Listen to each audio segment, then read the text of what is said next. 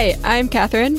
I'm Jonathan, and this is the very first episode of the Still in Motion podcast. Welcome! Yeah, this is our first episode, so it's going to be a little bit more of an introduction about who we are, what this podcast will be about, how we know each other, and then future episodes will be different from there. Yeah, Jonathan, we'll dive into some more stuff later. Yeah. Do you want to introduce yourself, Jonathan? Sure. So I am based in the DC area, and right now I work part-time at Dance Place in DC, where I'm on I manage the social media as part of the marketing team. So I use a lot of photography and video skills in that regard. I also teach at a few studios. I perform with a couple companies in the DC, Maryland area. And then when I'm not doing those things, I will freelance as a photographer or videographer when my schedule allows. Catherine, how about you? So I live in New York City, and I'm primarily a choreographer and improviser. I do a lot of freelance dance projects. I'm not like in a specific company or anything like that. And I'm also a photographer. I work for a few dance organizations, taking photos of their shows and classes, events, things like that. But then I also do my own photography projects on the side. And I work at an arts nonprofit as the programs manager, do some teaching, all of the part-time jobs. Yeah, so as you can maybe tell, we are both very busy because we're always running all over the place, as many freelance artists do. We're never just doing one thing. It's always like 5 things happening at the same time. Definitely. 5 to 7. Yeah. And so the two of us met at Bates Dance Festival this past summer in 2019. I was the staff photographer. Catherine was the photography intern. But when we got there, we realized we were both skill-wise, we were about the same. So it really turned into more of a partnership, which was awesome. We showed up with the same exact camera, most of the same gear, the same, we used the same like online platform to like give people photos, things like that. It was pretty funny. It was like, oh, what do you do? Oh, I use this. Yeah, me too. I use that camera strap too. Oh, yeah, I do that as well. Yeah. So, and we had so many similarities that it was really fun to start. It was really fun to start talking about our differences or trying to figure out what we did differently.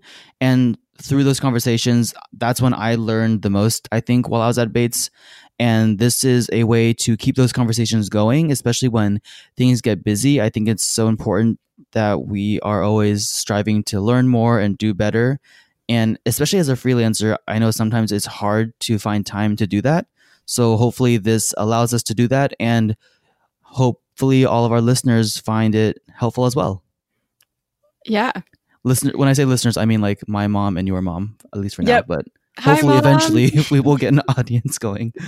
Yeah. And I think in terms of that audience, like I think it would be really cool if we had a bunch of dancers listening who were interested in photography. I know when I shoot a lot of dancers, they're really fascinated by what I'm doing behind the camera, the settings, how I'm actually getting the photos I'm getting.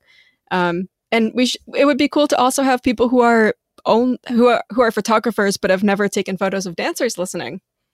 Yeah, let's find those people. Yeah, or even if they have, I think really what this is a place for us to bounce ideas off of each other and learn from each other, and hopefully learn from the people who listen to this and who give feedback, because we are both relatively new to both crafts, at least doing this professionally. Like I think we've both danced for a while, but being out of school and trying to figure out this whole freelance thing as dancers and photographers, we are both very new.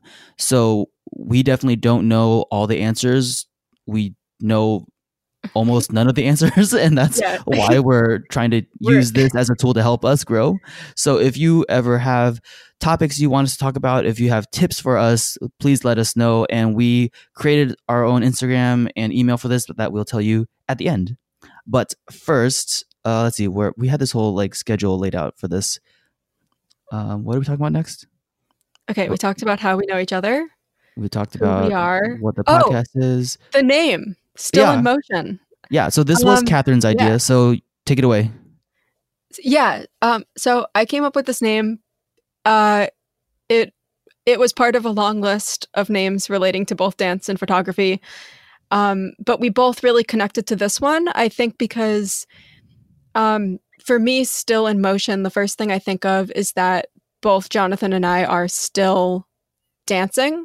I think that's kind of a cool part of the connection that we have with each other, is that there are a lot of dance photographers who used to dance and then switched over to being professional photographers at some point in their career, which is great. Not saying that we're better for still dancing or anything like that. But we're pretty still, sure we'll both end up like that at some point too. So yeah, we'll be there one day. Yeah, goals. Or maybe not. No, I no, I still want to be dancing. So maybe not. Yeah, I always want to be doing both. Yeah. But anyway, we are still in motion. And also then still in motion is like we're capturing dance, which usually includes people moving. And we're making still images out of that, which has a whole bunch of challenges and is inherently pretty tricky. Like, how do you capture something that's moving in a still Especially way? Especially in low light situations like a dance performance. Mm-hmm. And like, it can have motion in it, like motion blur versus when do you not. Yeah, we have a lot of things to talk about in this podcast. But that's kind of how the name resonates with me. How do you connect to the name, Jonathan? Yeah, basically what you said. I think also the fact that the two of us were still always trying to figure it out, so we're always trying to push forward and improve ourselves and learn more.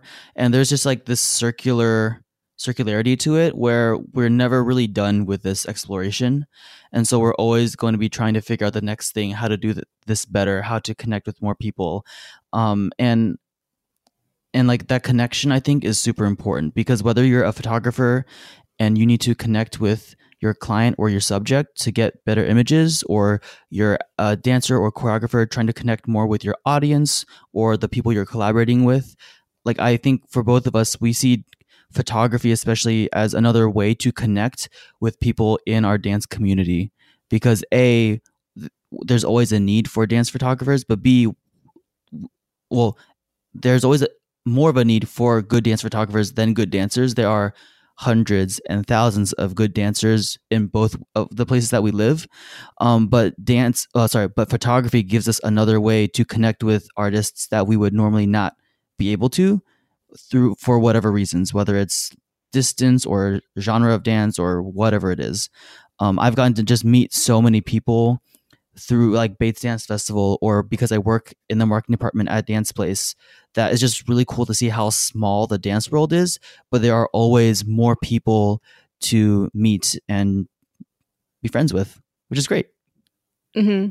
And taking photos provides like another way to access the community and to connect with people, maybe on a deeper level, maybe quicker. I think I haven't been in New York for that long. It's like almost been 2 years, but I think I've gotten to know some people really well, really fast by working for them as a photographer. Maybe more so than just showing up in their dance classes that they're teaching with 25 people, or showing up at their shows. I mean, all of that's important too, but there's nothing like working with them one-on-one to document a really special performance or do a photo shoot or something for them, and then being like, oh, by the way, I'm also a dancer. I'll see you in class tomorrow. Oh, yeah, that's I think that's a whole another podcast episode. But I often struggle with letting people know, yes, I'm a photographer, but also I'm a dancer and I can like dance well, or like I'm a dancer, but I'm also a photographer and I can do it well. I think oftentimes people will like put everyone in a box, like, okay, you are a dancer, so I'm going to just know you as a dancer, or you're a photographer, so I'm going to know you as a photographer, and that's never going to really cross.